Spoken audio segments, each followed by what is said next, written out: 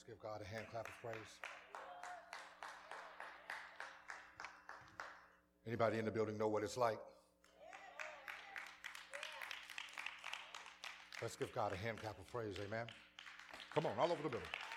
Praise your Lord. Praise your Lord. Praise your Lord. Praise your Lord.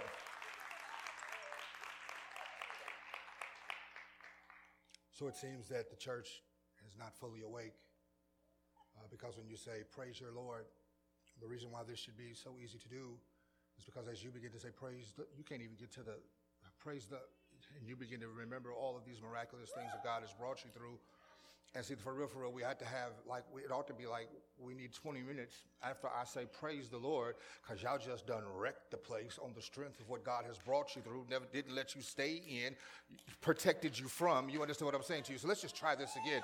Praise your Lord. Hallelujah. Yeah. We bless his holy name. Amen. We bless God for the praise and worship that went forth. We bless God for the Pastor Wayne and his awesome talent. Amen. Amen. Amen. We got to learn how to praise God in other ways. Amen. If we only praise God or sing songs and that's all we do, then what do we do for everybody else that's out there that don't always want to sing? Amen? Amen? Paul said that I become all things to all men that I might win some to Christ. Amen? They rapping out there, y'all. Is Children's Church open today? Children's Church is open. Amen. Now this is what you clap for when you see this happen. Watch this. Children's Church is open. Yeah, that's what you clap about. Amen. We bless God for all of our teachers and preachers and pastors and media and everyone that helps make this thing happen every Sunday. Amen. Young people. I want to show y'all something real quick as they're going. You remember when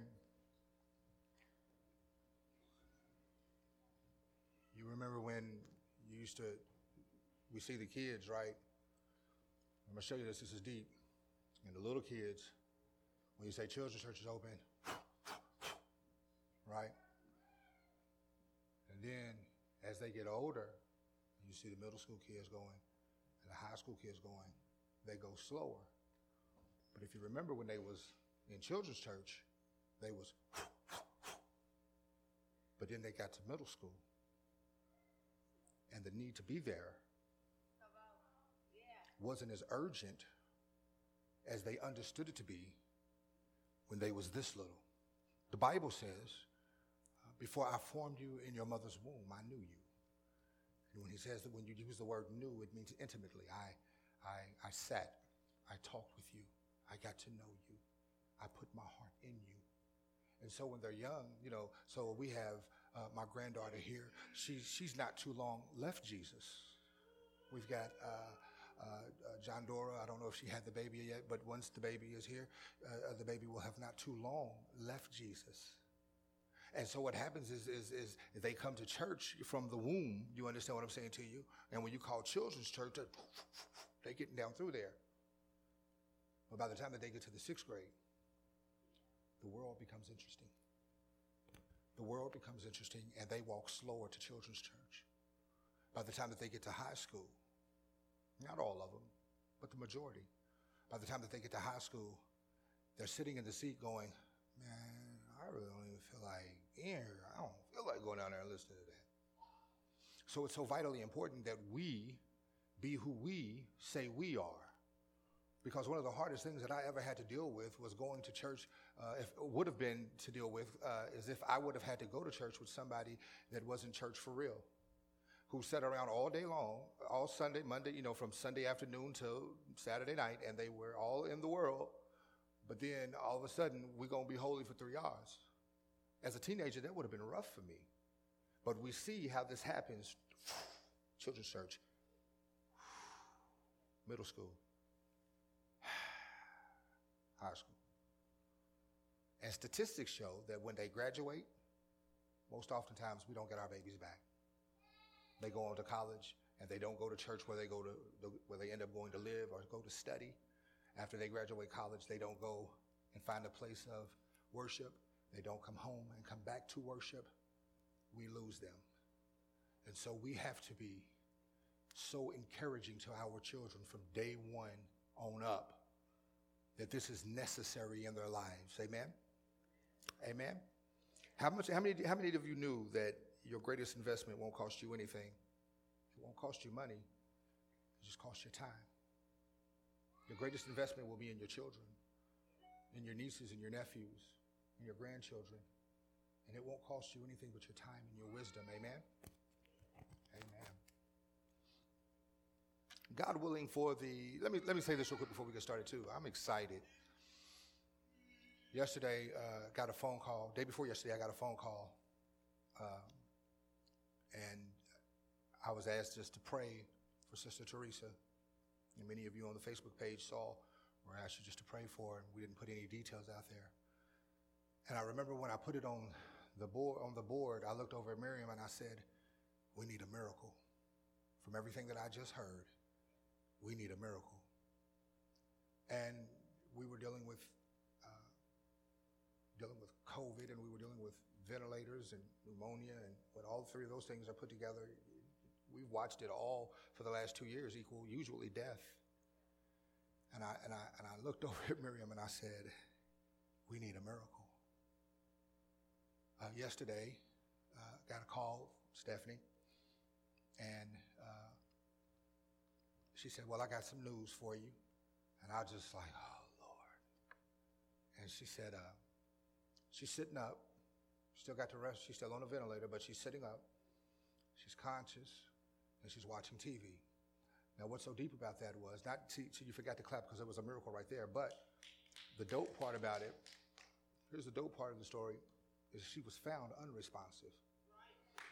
So we don't really know, we don't really know how long she went without oxygen, but usually from the hospital to the crib is too long.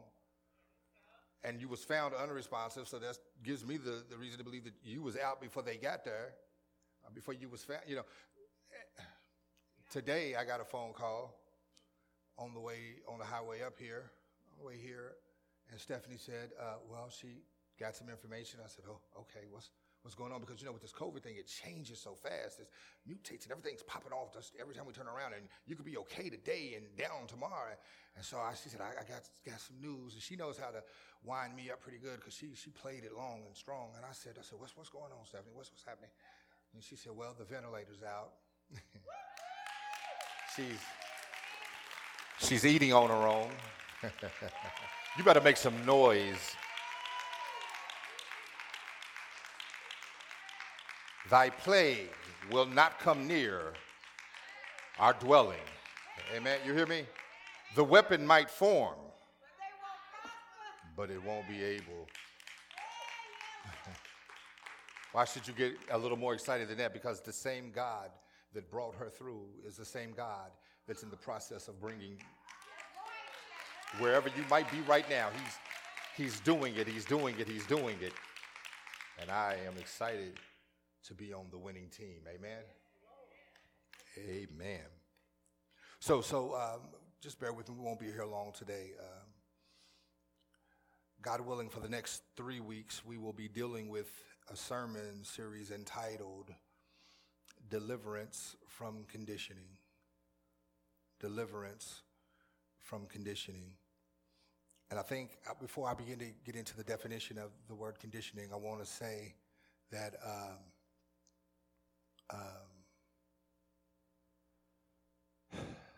this is going to be a rough one. Today we're going to walk through it. Today we're going to walk through it rather easily. But this is going to be a rough one not because I'm preaching hard or anything like that, but simply because we're going to realize some things about ourselves that might have happened in the weeks to come that might give us an understanding of why we are, who we are, and where we are today. Amen. Now there's, and so we're going to talk about this conditioning, and most times when we talk about conditioning, it's in the negative, and it will be today, except for my sister and my brother-in-law's conditioning me real good about being in church a whole lot, and his conditionings make me better. Thank you. I love you. All right. I forgot to say, she told me one day, she said, if you clean that car, I'll be at church. 45 minutes, I sent her a picture of my car clean. I pulled up today and said, I didn't wash my car. She came anyway, so bless the Lord. I think it's first important to define what the word conditioning is. The definition of the word conditioning is the process or training or accustoming a person or animal to behave in a certain way or to accept certain circumstances. I want you to think about the definition for a second of what conditioning is. I want to say it to you again. I just want you to think about that. The process or training or accustoming a person or animal to behave in a certain way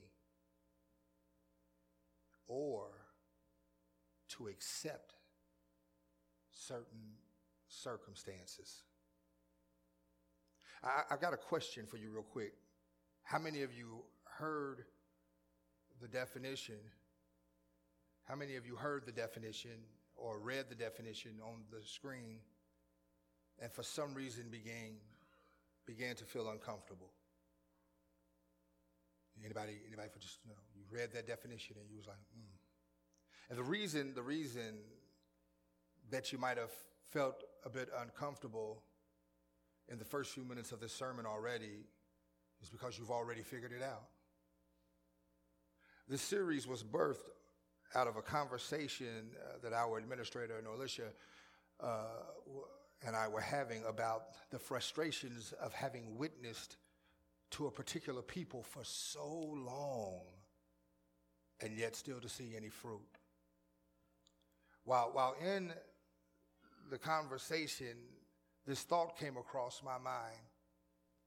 It is not so much the sins that we see on the outer realm of these particular people that we are at war with, but rather we have been at war with the mental conditioning of this particular people. I want to say this, and I need to be very careful with how I present this because I don't want to come across offensive, but I think that we have been led to chase the acts of sin and try to crucify what we see as sinful in a person's life, not realizing that all of what has been seen in our natural senses was actually just a smoke screen in order to protect the base of negative mental conditioning that has been taking place for years. In other words, we chasing after this when we really should have been focused on that. You understand what I'm saying to you?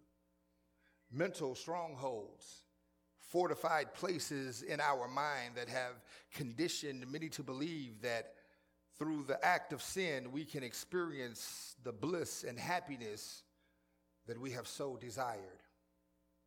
And here's the cold part about the conditioning, because this stronghold has been able to operate in our lives for so long, though we knew that we weren't, where we were wasn't healthy. It produces desire. It produces the sense of feel good. And it feels good now. Tell the truth, shame the devil. Anything that you have ever taken part of, that you knew that you was wrong in taking part of, one of the reasons was it felt good, and it felt good now. Who wants to wait on marriage when it can feel good now?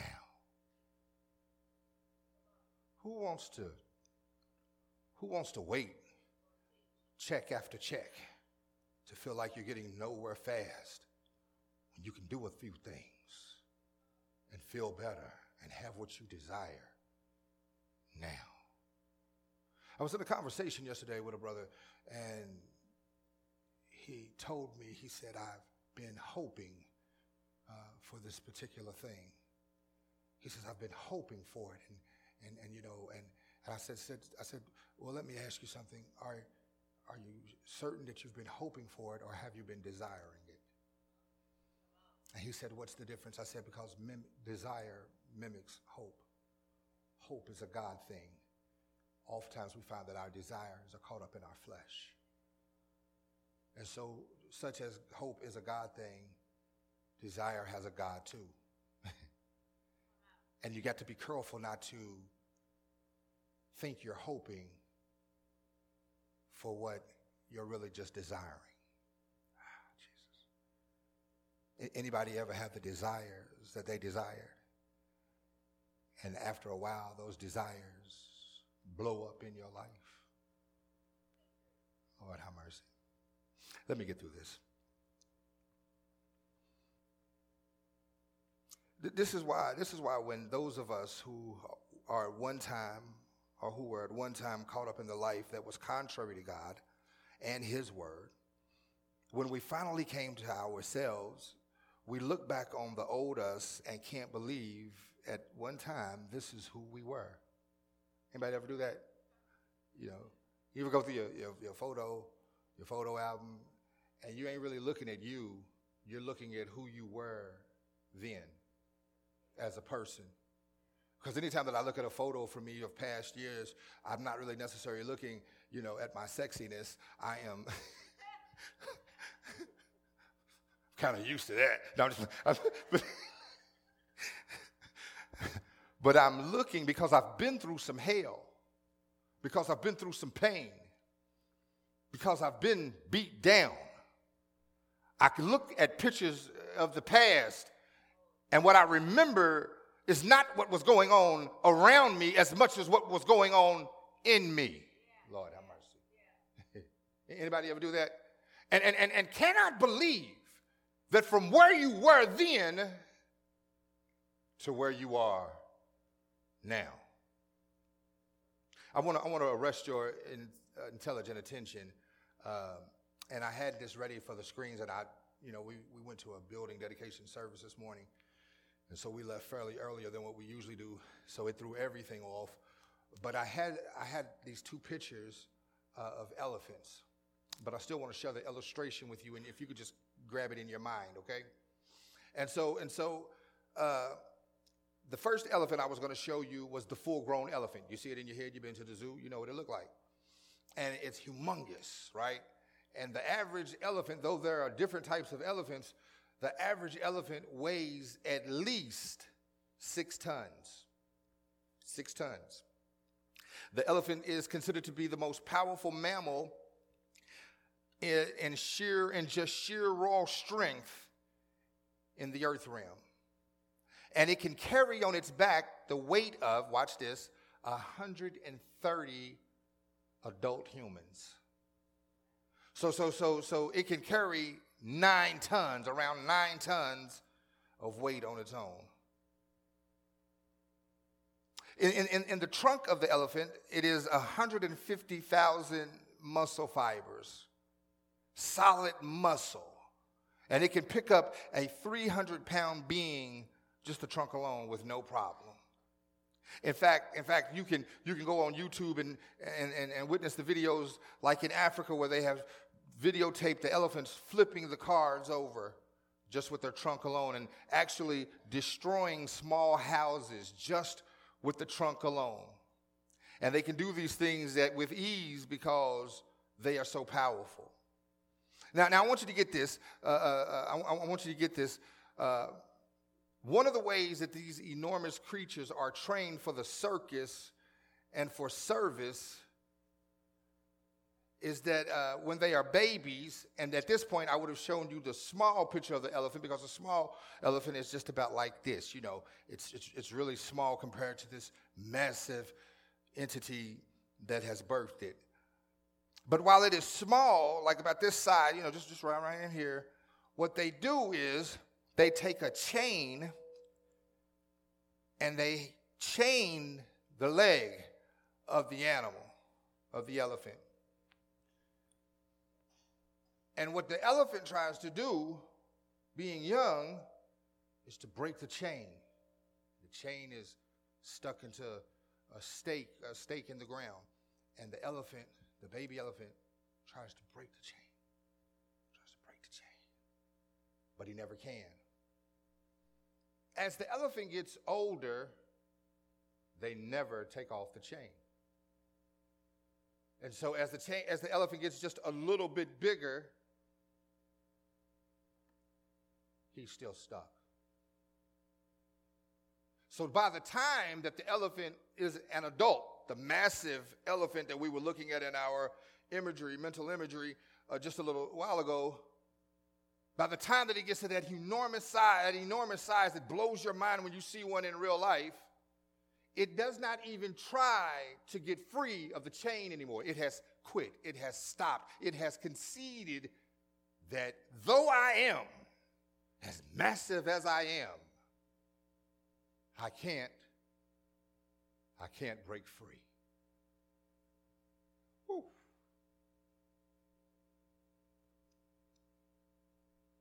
At this stage of his life, at that baby stage of his life, they enter his development process by tying him to that chain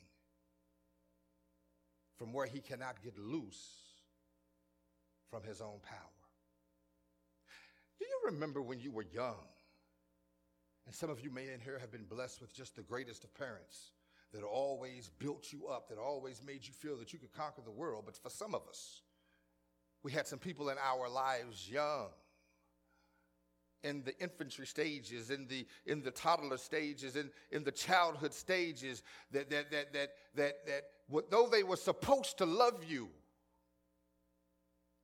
they gave you a chain.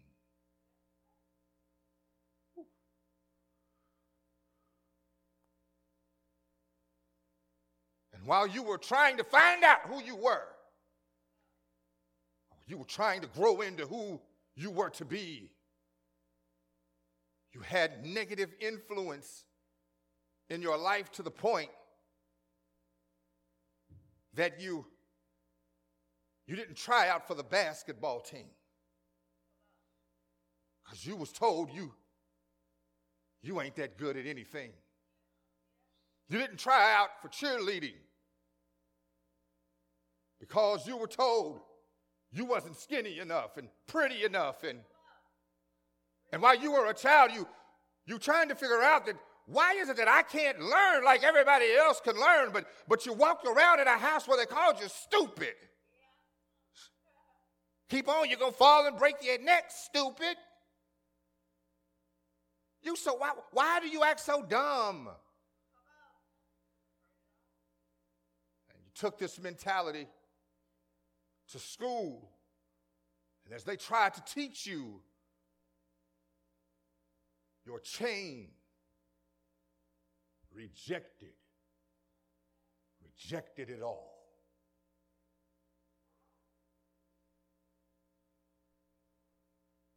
Now, some years later,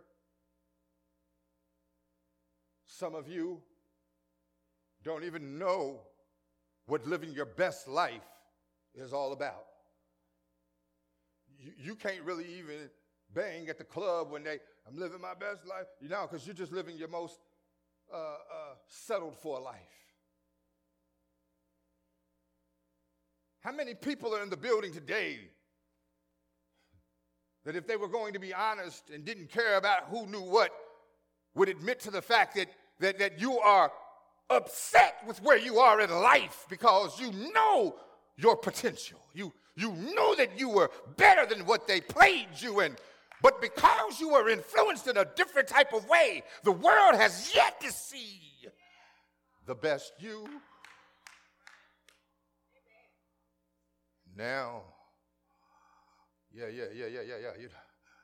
going to talk about you for a minute. My sister's so beautiful, and I'm going to say she was always all of our mothers. She was always all of our mothers. She took care of me as I grew up in school. I don't want y'all to think like this is play sister and play brother.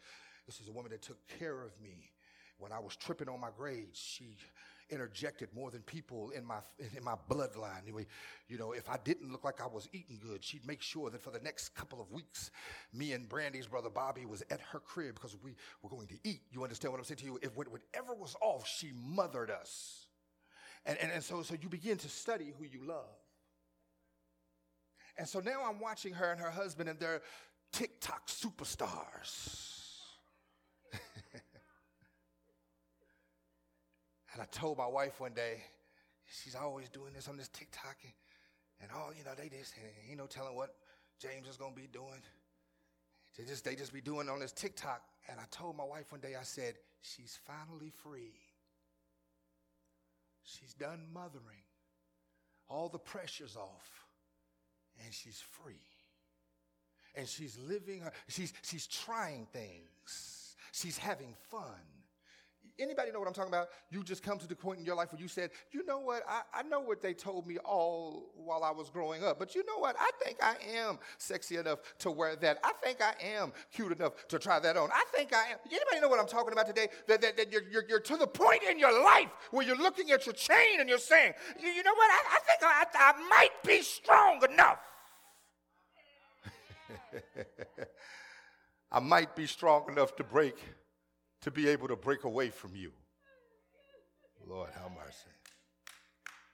Yeah. You celebrate when you begin to understand that what's been holding you all your life no longer has the power to hold you any longer. Lord, have mercy.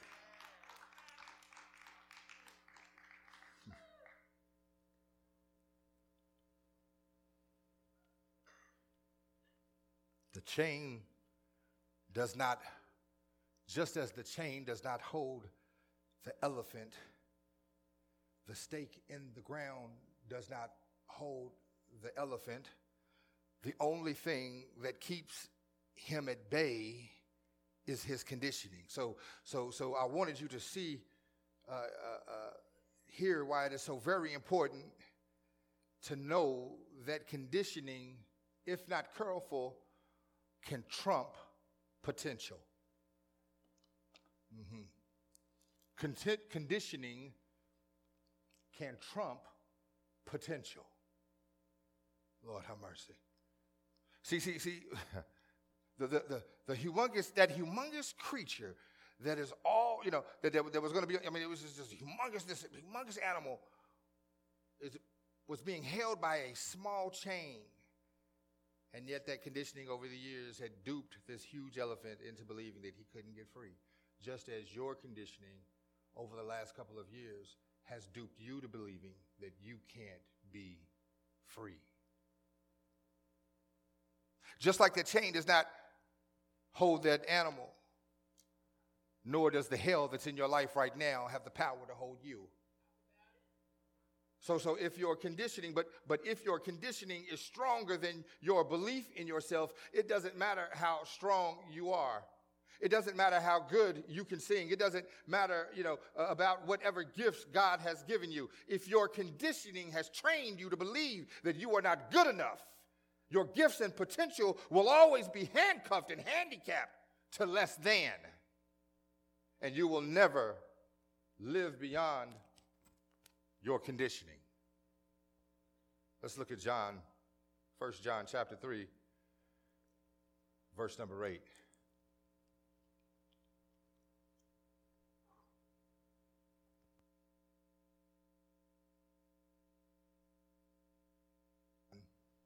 Chapter 3, verse number 8.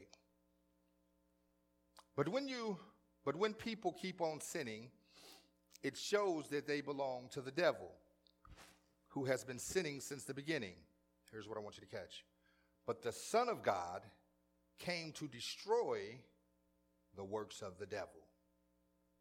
You're supposed to clap right there. Remember we giving you that?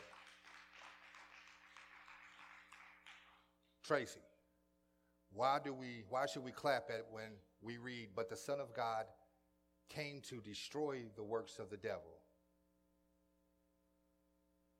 You see why there's a praise moment there? Because we can't. Amen. We can't We can't trump the devil. We can't win on our own. And we have a Father, an Abba Father, who loves us so much that he sent his Son to do what we were not able to do ourselves. Amen? So when you hear, there you go, you're supposed to clap. Because you know how to clap after a free throw. You know how to clap after a touchdown. You anything like me, after Miriam cooks, I clap.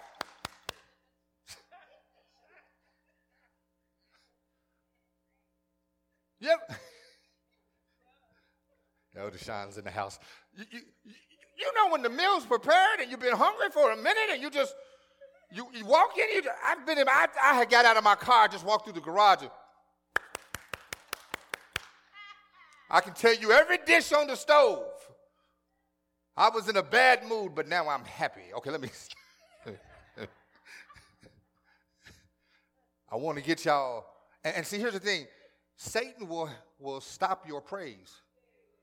See, many of you heard that, but the Son of God has come to destroy the works of the devil. And you knew that was a clap moment, but Satan said, you bet not, you bet not, you bet not. Because if he didn't, you see that, how he puts that down in there? If he didn't destroy the works of me, you about to feel me soon as you leave his church.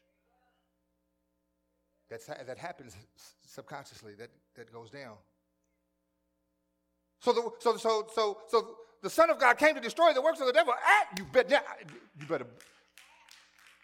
Yeah. Got to be careful when he's trying to truck you out of your praise.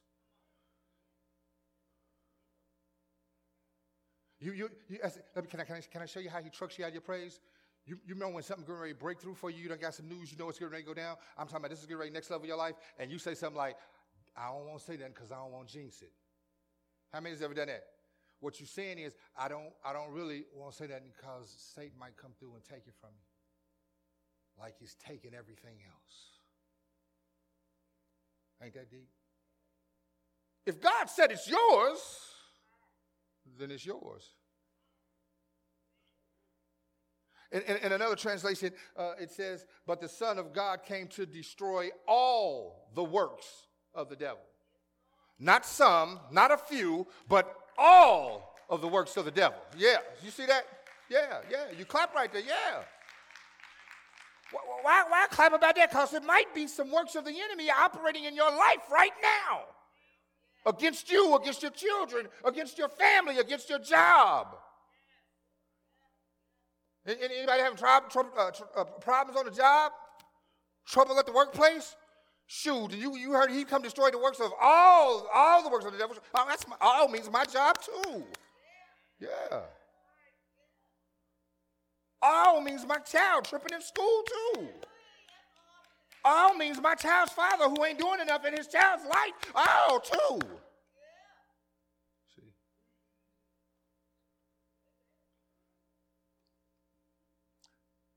So we know that's what the Son of God came to do. He came to destroy all the works of the devil. And get this, he did that on Calvary.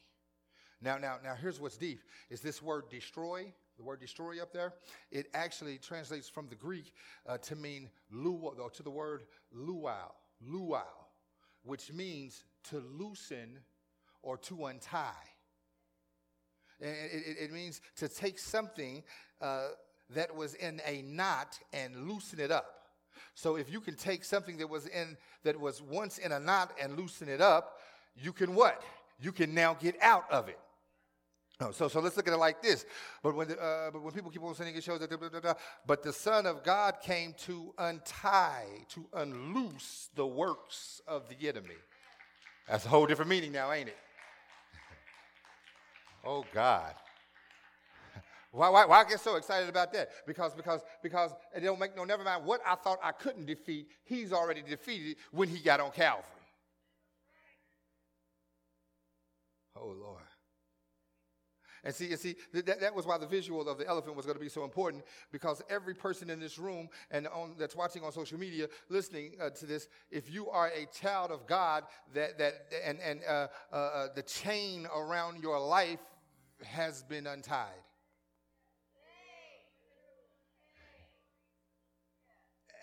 Why? And that was written a whole long time before we was born. So you mean, yeah, because see, the dying was so prophetic. Oh, God. The dying was so prophetic that it died for what you was going to do, Lord have mercy. What you was going to be tied to, what you was going to be connected, could not get away from. You understand what I'm saying to you, Lord have mercy. This is how cold God is. Notice it didn't say yank. It didn't come to yank you away from the evil or to yank away from the works of the devil. It said he simply came. You free. You free. You free. You free. See, it don't take no whole lot because he's God. You understand what I'm saying to you? You know how we've been down here and we've had deliverance services and we've cast demons out of people and you don't hear me screaming, loose her and let her go. Why? Because the power in the name, the power in the... You're free. I've been going through it for 40 years. I ain't tripping. You're free. I can't put this pipe down. You can now. You're free.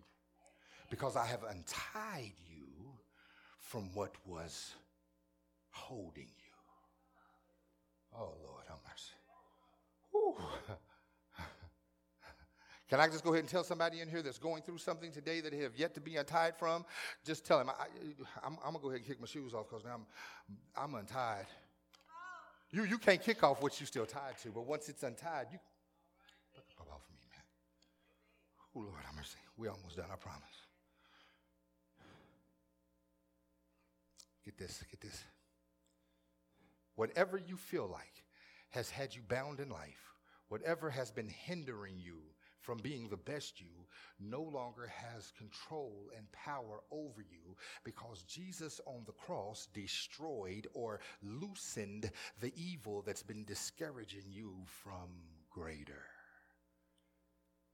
Just untie. It's done. It's done. Just flip it off. Whatever you feel like has you bound in life, it's been done. What are you saying, Pastor? What I'm saying is whatever you think that has had the power to keep you bound is your conditioning. That's all. That's all it's ever been is your conditioning. That's it. We got to be careful because see, the church is becoming so spiritually spooky that folk don't fool with us no more. I just would like to suggest that everything is not a demon. Everything's not a demon. I know that talk pays good because it makes church a little more interesting. But there's just going to be some things that you're not going to cast out. Starting with you. You ain't going to cast you out. So you might as well deal with the conditioning. Amen?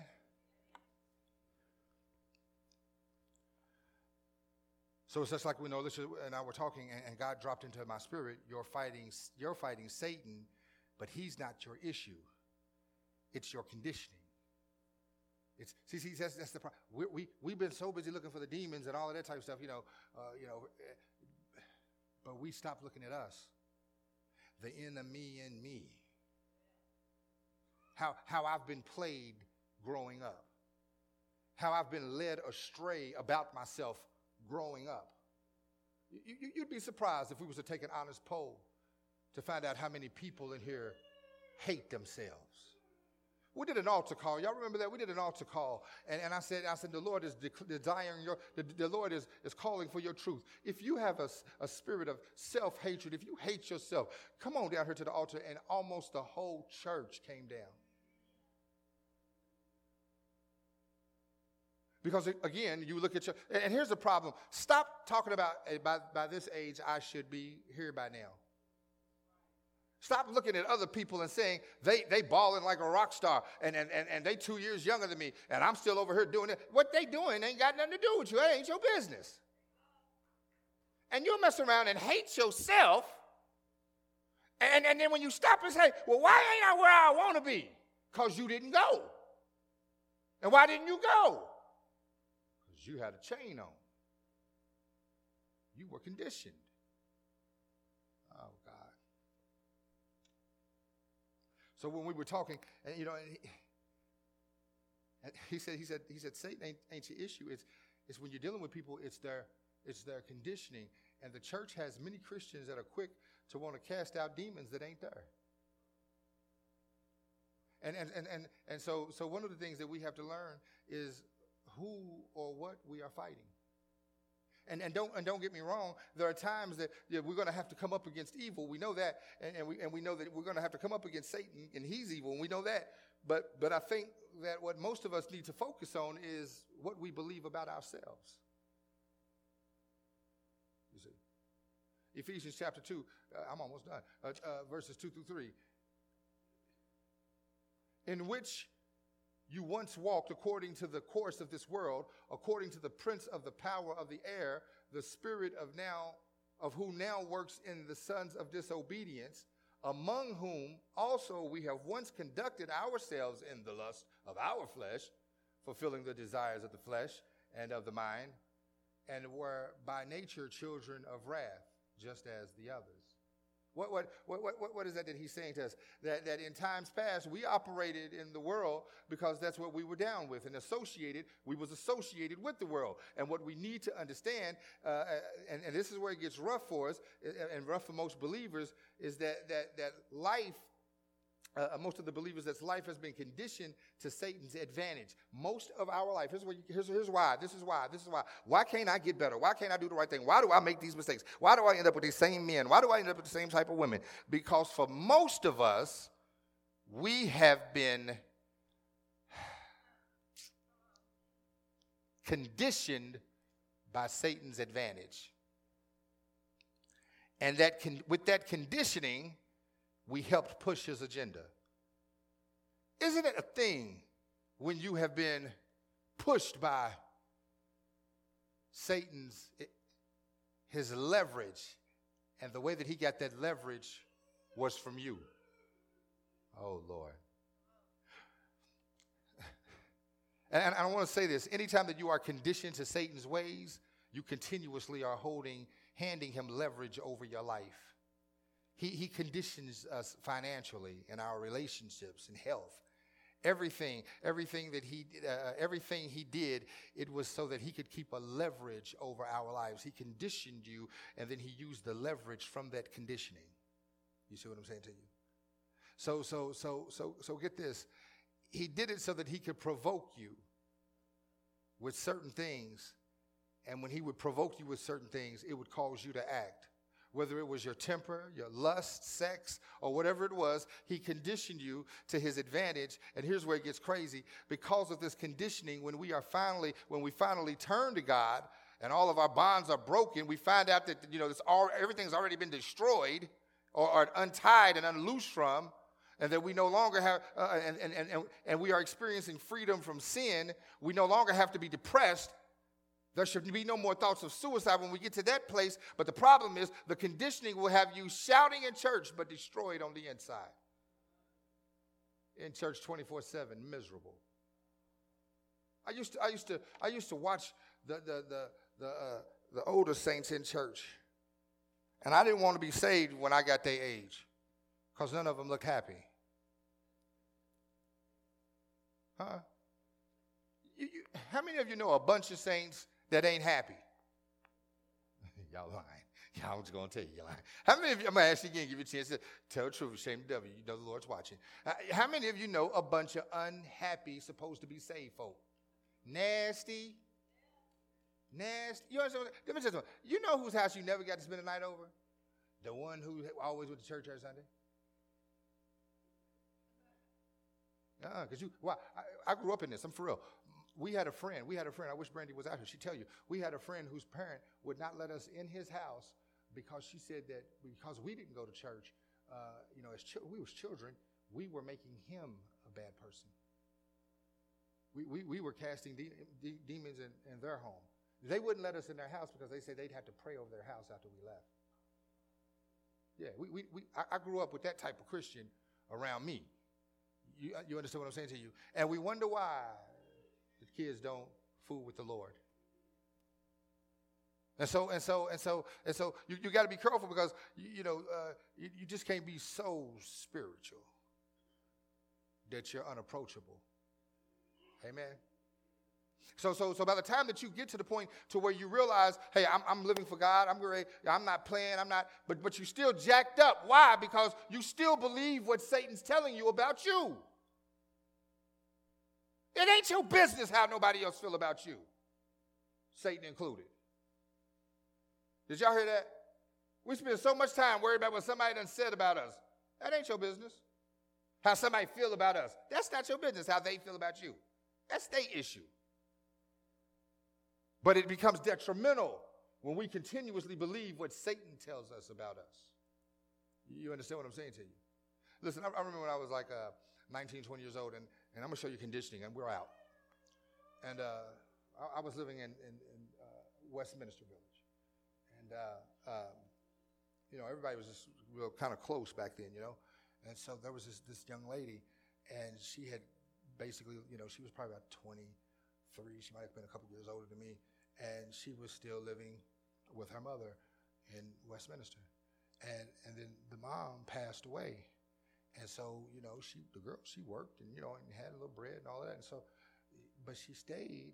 She went to the rent office and got it to where she could stay in Westminster. Now, Westminster, I'm not knocking Westminster at all, but when I lived there, it was the projects. It was just another nice way to say housing authority or something like that, Section 8, you know what I'm saying?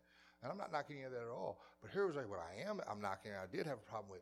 So she went and she got it to where, because her mom had lived there for like over 20 plus years, and now she's grown up in that, and she's refusing to move, right? Because I said, I feel you go stack your bread. She's like, nah, it ain't. Why? I said, well, why'd you decide to stay in Westminster? I said, you young, you ain't got no kids, you got a good job. Why'd you go get your house? They ain't gonna give nobody like me a house. But the problem was, she had lived in the projects all her life. And guess what? All the parts of her family that she hung with lived in West Side. Some of them lived on the one way. So some of them lived in East. And some lived in Cooler. And so not knocking any of these places, but what the problem was that they had not seen that she did not, because this is all she had seen her family do, her and her family do, this is all I can have. See, I don't got a problem with Cooler, just don't retire there. Young people, do you hear me? I don't care about assistance. Just don't put yourself in a position to always need assistance. Let it assist you to greater. See, so that's what the project was really, number one, we all know it was a project. Get it? The project was a project. But you begin to be trained and taught, get the best out of this, come up and get on to better. But what we've been conditioned to is that we're not ready, and you say budget, and the sad part is people get nervous. We was told we couldn't do those things. And so, and since Mama was here, and so if that was an eye for her, then it's got to be an eye for me. But what if God was calling you to greater? What if God was calling you to higher? You see what I'm saying to you? So you can't let your conditioning, Lord have mercy. How many of you have let your conditioning keep you from what you were called to? Can I show you? They show you the job. They show you all the facets of the job. And all of a sudden, you begin to think like, I just want to go back to fries. You begin to see all the responsibility. I begin to see, I just want to, I don't want to do that. They show you the pay. Everybody want to be a manager until you see the responsibility. Then you don't want to be a manager no more. But you got all type of managerial, ideas till you become one. And then you understand the situation. You understand what I'm saying? I made them two and a couple more around here pastors, they hate me now. And if they don't by now, they will probably in 6 months. Because everybody has an idea of how they would handle it till they get to. Ain't that deep? How many of you have been, somebody said, here, I'm going to bless you. I'm going to help you get this house. I'm going to help you do this. I'm going to help you. And all of a sudden, you start making excuses of why you don't take the help. I don't know what they're going to want in return. No, it's not that you're scared about that. You're scared because I remember, I remember when a guy gave me a house, me and my son Stephen, an apartment. He paid the rent for that month, told us to keep the deposit, and it was fully furnished. And he said, "It's yours. I know you're struggling. You just got out of prison." And I went to my bishop and I said, "What if I can't pay the rent? What if I see? And I done lost everything already. What if I just lose this too?" You ever been to that place where you've taken loss after loss, and then you get a chance to be blessed, but you can't deal with the blessing because you're too scared that you might even curse the blessing? It's conditioning. It's conditioning. In the military, they got something they called mark time march. And this is what my bishop said to me. He said, "You've been to the military. Have you remember mark time march?" And I said, "Yes, sir." He said, "Do it." And he said, "March." And I was he said, "See, the difference between faith and mark time mark faith is faith moves. But mark time mark faith, you just moving, but you ain't going nowhere. That's why we shout, but we don't really believe. We try to witness to people what we don't believe ourselves. And that's why you understand what I'm saying to you? So we've got to loose this conditioning. You know what the problem was for 6 years here at this church? We were all conditioned that we was only supposed to have Eastland. We was conditioned. We had a storefront mentality when God had called us to greater. And people, let me just say this, and I'm going to close this thing. And people was wanting to deal with the storefront. We would have a line for 45 minutes after church with these 2 little bathrooms. We got 8, 10 bathrooms now. And people was talking about, "I don't know if we should do that." Well, you stay on over with them 2 bathrooms. But I'm going over where I can use the bathroom anytime I got to.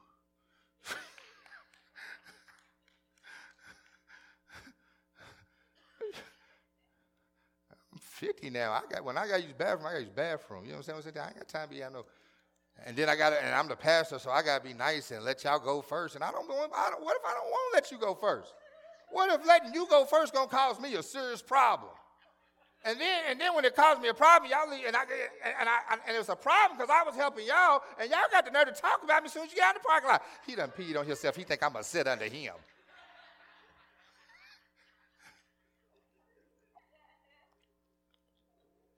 I know how this goes.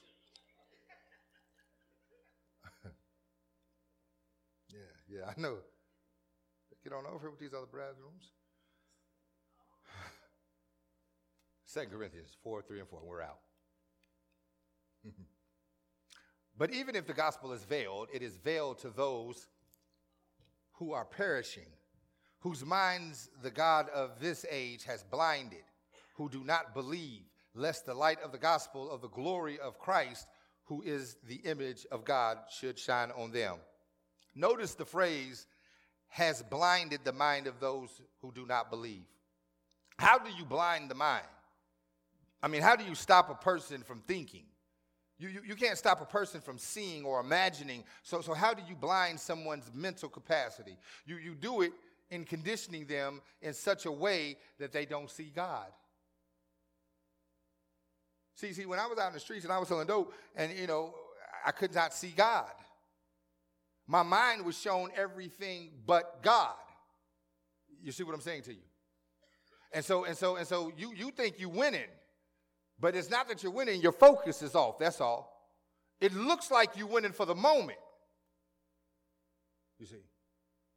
And then you find out that you're not and hadn't been winning at all. So get this. Do you remember when you read in John where John the Baptist, he was on the scene and he was telling everybody to repent for the kingdom of heaven is at hand? And he was preparing a way for Jesus, and then Jesus comes along, and what does he start preaching? Repent. Why? Because the kingdom of God is at hand. The kingdom of heaven is at hand. And now, for most of us, we associate repentance with the past. John the Baptist told us repent. Then Jesus comes on the scene and says repent. But the problem is we keep on registering repentance with the past. Oh, Lord. So get this. When we think of repentance, we tend to think about what I've done or where I've been or what I've done wrong. But I need you to understand that repentance is as much about your future as it is your past. Because in this phrase, John the Baptist and Jesus both point repentance toward the future. They say, change your mind because something is about to be presented. Something is being presented. Now, why should I change my mind for something that's coming? Because if my mind is in the wrong place, when that's something that's on the way that's supposed to bless me, when it shows up, I'll miss it. Because my mind has been blinded. So I have to make sure that my mind isn't blinded, so what God has for me, I see it when it shows up.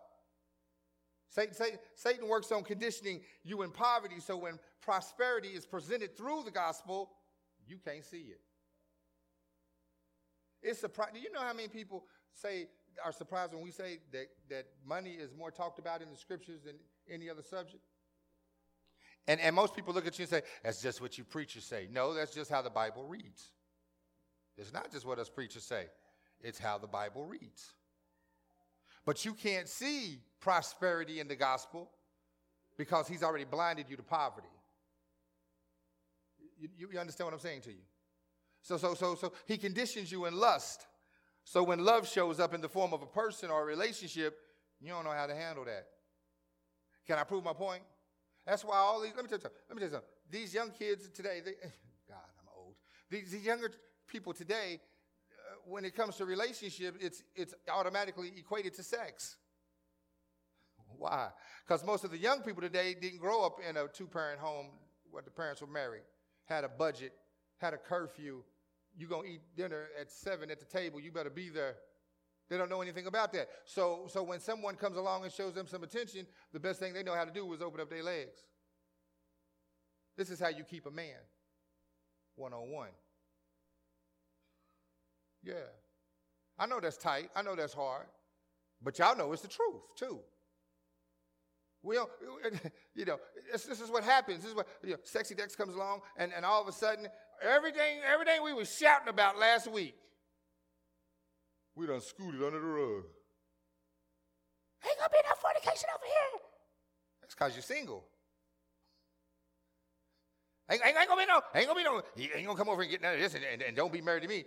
That's because ain't nobody pursued you yet. But say that 2 weeks into someone pursuing you, showing you some attention that you've been desiring. Will your testimony be the same? Men, we I'm gonna tell you something. We some funny creatures when we try to get ourselves together. Jesus, I'm talking about we are some jacked up creatures. We be saying yes to everything. We just want things to get better, right? You meet that beautiful woman, and she tells you, as my wife told me, she said, Miriam told me off the top, she was kind of rude. She said, I'm just telling you, if you after some sex, I'm telling you now, I'm not giving up sonship for no man, and whoop-de-whoop-de-woo. And I didn't even know what sonship meant. I was like, but I wasn't going to lose it. I was like, you know what? And I wouldn't ask you to, praise the Lord. And I'm Googling sonship. Because you might have to give that up. I don't know. Let me see first. I'm playing the role, though. You hear me? I'm like, oh, yeah. You know what? And I knew you was the one. You understand what I'm saying to you? How many of y'all do that? Y'all put y'all's barriers. Can I just talk to the women for a minute? How many of you done that when you met somebody or when you meet somebody, you let them know off the top what you ain't standing for? And let me just, you know how we know y'all full of crap? Because if you meant that, when I just said, I feel you, you would have just took me so simply. You do? Yeah, well, come on. You do? Yeah, we'll see. Because I mean what I say. See, the truth of the matter is, oh, Lord, I don't know how I got on this. But this is good, so I'm going to go on into it. The truth of the matter is, most of us don't, and I'm talking to the ladies right now because I'm going to be real, because why? There's more ladies in the church than it is men, and that's for a reason. It's y'all's fault. Yeah, it's your fault, because you train horribly. Want me to show you how you train horribly? You come to the word, you come to the church, your man's at home. You ain't married. He's your boo, he's your bae. You come to church. Baby, you need to come to church with me. Nah, I ain't going to church. Baby, you need to come to church with me. Maybe next Sunday. Baby, you need to come to church with me. Look, I'm not going over. You keep coming to church, right? Here's how you train horribly, and it's your fault. You trying to get me to come to a place where what he teaches, you don't do yet. You've been going for a year. And every time you come home from church and won't tell me how good it is, and I know he done said something about what we doing is wrong, but you still do it with me anyway. Horrible trainers. Why would I concede to something you've yet to give into yourself? Why should I go listen to him when what he's told you ain't helped you? How's it going to help me? Horrible trainers. Then you break up. I'm going to just show you. I'm going to walk you through the whole thing too. Why he walking me through the whole thing? Because y'all put me through it. Then y'all break up. He leave you. And then you get mad at the church. Yeah. How I got something to do with y'all not working out? He didn't even come. I just got so many things going on. I know. One of them is you don't listen. That's why you're over here busted up. Now let's get some gear right. Let's get up. Let's do this again. Let's do it right next time. We're going to do it right this time. Yeah. Is it real? Yeah. See, we got to get out of this thing of wanting to be in the church to just make us feel better. Because you only get to feel better while you're here. We're trying to give you something till you can apply to your makeup so that when you leave here, you're still God strong. How many single people we got in here? Put your hands in there. Put your hands in there, single people. Okay. How many? Okay, keep your hands up. Keep your hands up. And how many of you never want to have your heart broken or broken again? Can I give you some advice on how to do that? Keep your legs closed. Keep them closed. Huh? That's it right there? Keep them closed. Why? Because you're going to see how much he care about you. You're going to see how much he care about you. But you know why you won't do that? Because you don't believe you're worth keeping your leg. You don't believe that you're worth waiting on. Because you're being conditioned. Because if I was worth waiting on, why hasn't nobody waited on me yet? Well, one of the reasons why is because you was badly trained growing up, and you ain't gave him no reason to have to wait. Oh, he's talking in here. Ernie, y'all, I feel like I might get ganged after this. You might need to. You understand what I'm saying to you? So you ain't gonna make them wait because you don't think you're worth it. And until you figure out you're worth it, he'll understand that you're playable. Somebody should just gave me some money. It's okay. It's okay. I just blessed somebody, bow tie and everything. Listen, let me take it deep. I don't know why I'm in this halabai. I don't know why I'm in this essence right here, but something's popping over here. So let me. If you see.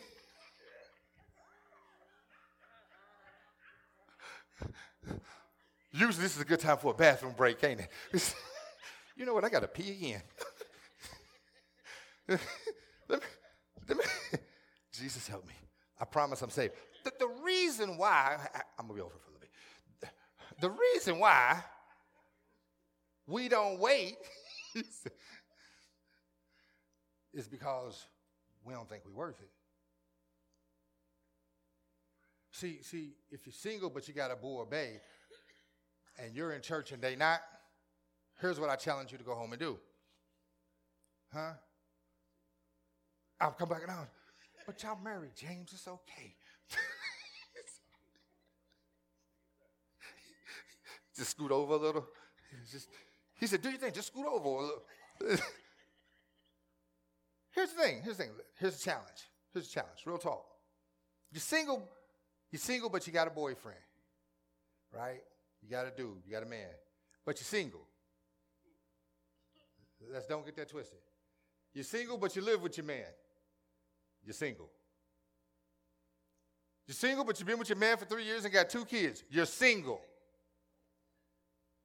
Quit running around putting your name that ain't yours on your Facebook page. You trying to be a Johnson and you know you still a Slaughter. Stop it. He ain't married you. two popular names that came to mind. If I got any Johnsons or Slaughters in there, I'm sorry. That's it. You know what it means when you take somebody's name that ain't your husband and you make it your name anyway? You ain't prophesying, you lying. You ain't prophesying, you thirsty. You just gonna, you know what, he ain't asked me to marry him, so I'll just show him what it looks like if he was. I've been told to stay in this part right here. All right, so here's the test. Here's the test. I'm going to see how many single women we got in here again. Put your hands up. Come on. Even if you got a boyfriend, you're single. Don't be scared. Don't be scared. Because I had more hands up last time. Okay, No, you ain't single. My bad. You single. You about to be married tomorrow, but you single now. Melinda's single. Okay, get this. Go. Okay. Now, how many of you single but live with your boo or bae? I ain't coming at you. You ain't even got to put your, okay, cool. You won't be, you both. I like it. That's real. Go. Usually people don't lift their hands, and I ain't got to look. And nobody threw me off with that one. Go home and say, because I know it's some other ones. She was just the boldest. She was just the realest one. We can't keep doing it like we've been doing it. And if we can live together, and we can lay up together, and we can act like we've grown together, then we can be married and be together. Go home and say that.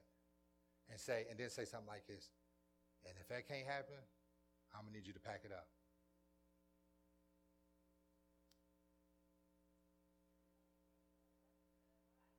But you know what? Ain't nobody going to take that challenge. You know why? Because you might find out how real the love was. You see what I'm saying? So now you won't go take the challenge because you're conditioned, that you don't put, hey, you know how hard it is to have a good man out here today? Ain't that condition?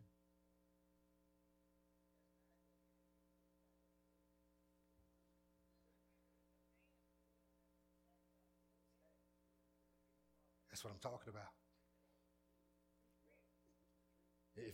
They said if he was a man, he was a real man. If perhaps about this is if he was your man, he wouldn't be packing up.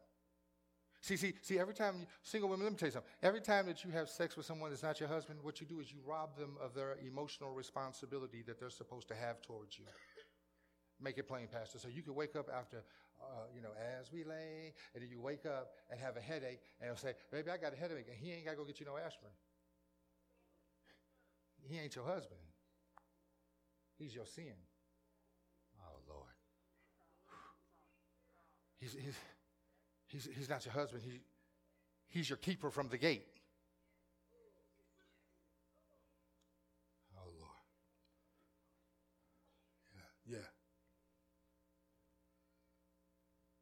Love yourself enough to go home and say, single ladies, to go home and say, if you love me, then you better put a ring on it. These women running around here copying Beyonce on everything else. Copy her on that. She said, Jay, if you love it, you better put a ring on it. Jay put a ring on it.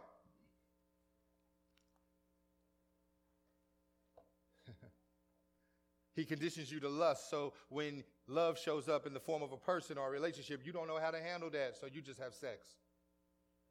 All you've ever known is sex. You've never encountered love, so you can't see love when love comes. Because you've been conditioned, watch this, to miss what was right. Ain't that something? We have been conditioned in most of the areas of our lives to miss what is right. I was hoping people was going to join the church today. I got a feeling ain't nobody joining today. That I don't. I'm not even coming back over here to visit. I think he is. Tell you who I think I am. I think I'm somebody that loves your soul. I don't have to know you. I don't have to eat with you. I don't have to, but I love your soul, and I want it to go where it's supposed to be. I want you to win in the earth realm and in the heavens. Amen? Right. That's who I am. That's who I am. But here's what's deep. Get this. If we change our conditioning, and we're out, if we change our conditioning, every advantage and leverage that Satan has had over your life is over. Did you hear that? even in your health. Can I show you how health, and we're out. This is how health, Satan has even conditioned how you think about health. Somebody gets sick in here, and then the next thing you know, they think about 4 people that had the same sickness that didn't make it and automatically start writing their will. Those 4 people, and I'm sorry if they were close to you or whatever, that don't make no never mind, has nothing to do with you. And could it be that those 4 people were conditioned to accept death when the bad report came, and that's why they died? But you better learn how to say, when the negative report comes, what did we say last week? Snatch the negativity from it. This is not unto my death. I know what it done to the last 4 people that I know, but I'm not going to be the 5th. The devil is a lie. You understand what I'm saying to you? How many of you walk around and say, my daddy had these knees, or my daddy had, or my mama had this, and you know, and I know, and my sister had it, and then you automatically, you ain't even had a symptom yet, but you done gave it to yourself because they had it, so you got to go and get it. Got to go and get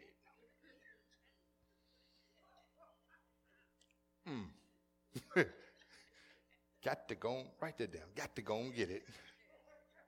We're going to make that a saying. How many of us have done that? We automatically say, it's going to happen to me because it happened to so many that we're connected to. Conditioning. And turning around. Once you stop, once you turn around your thinking on certain situations, once you say this isn't going to happen to me, you take power from the enemy and the leverage that he's had over you. You want to take the leverage back. Amen? Amen. Somebody put their hands together for the Lord. Amen.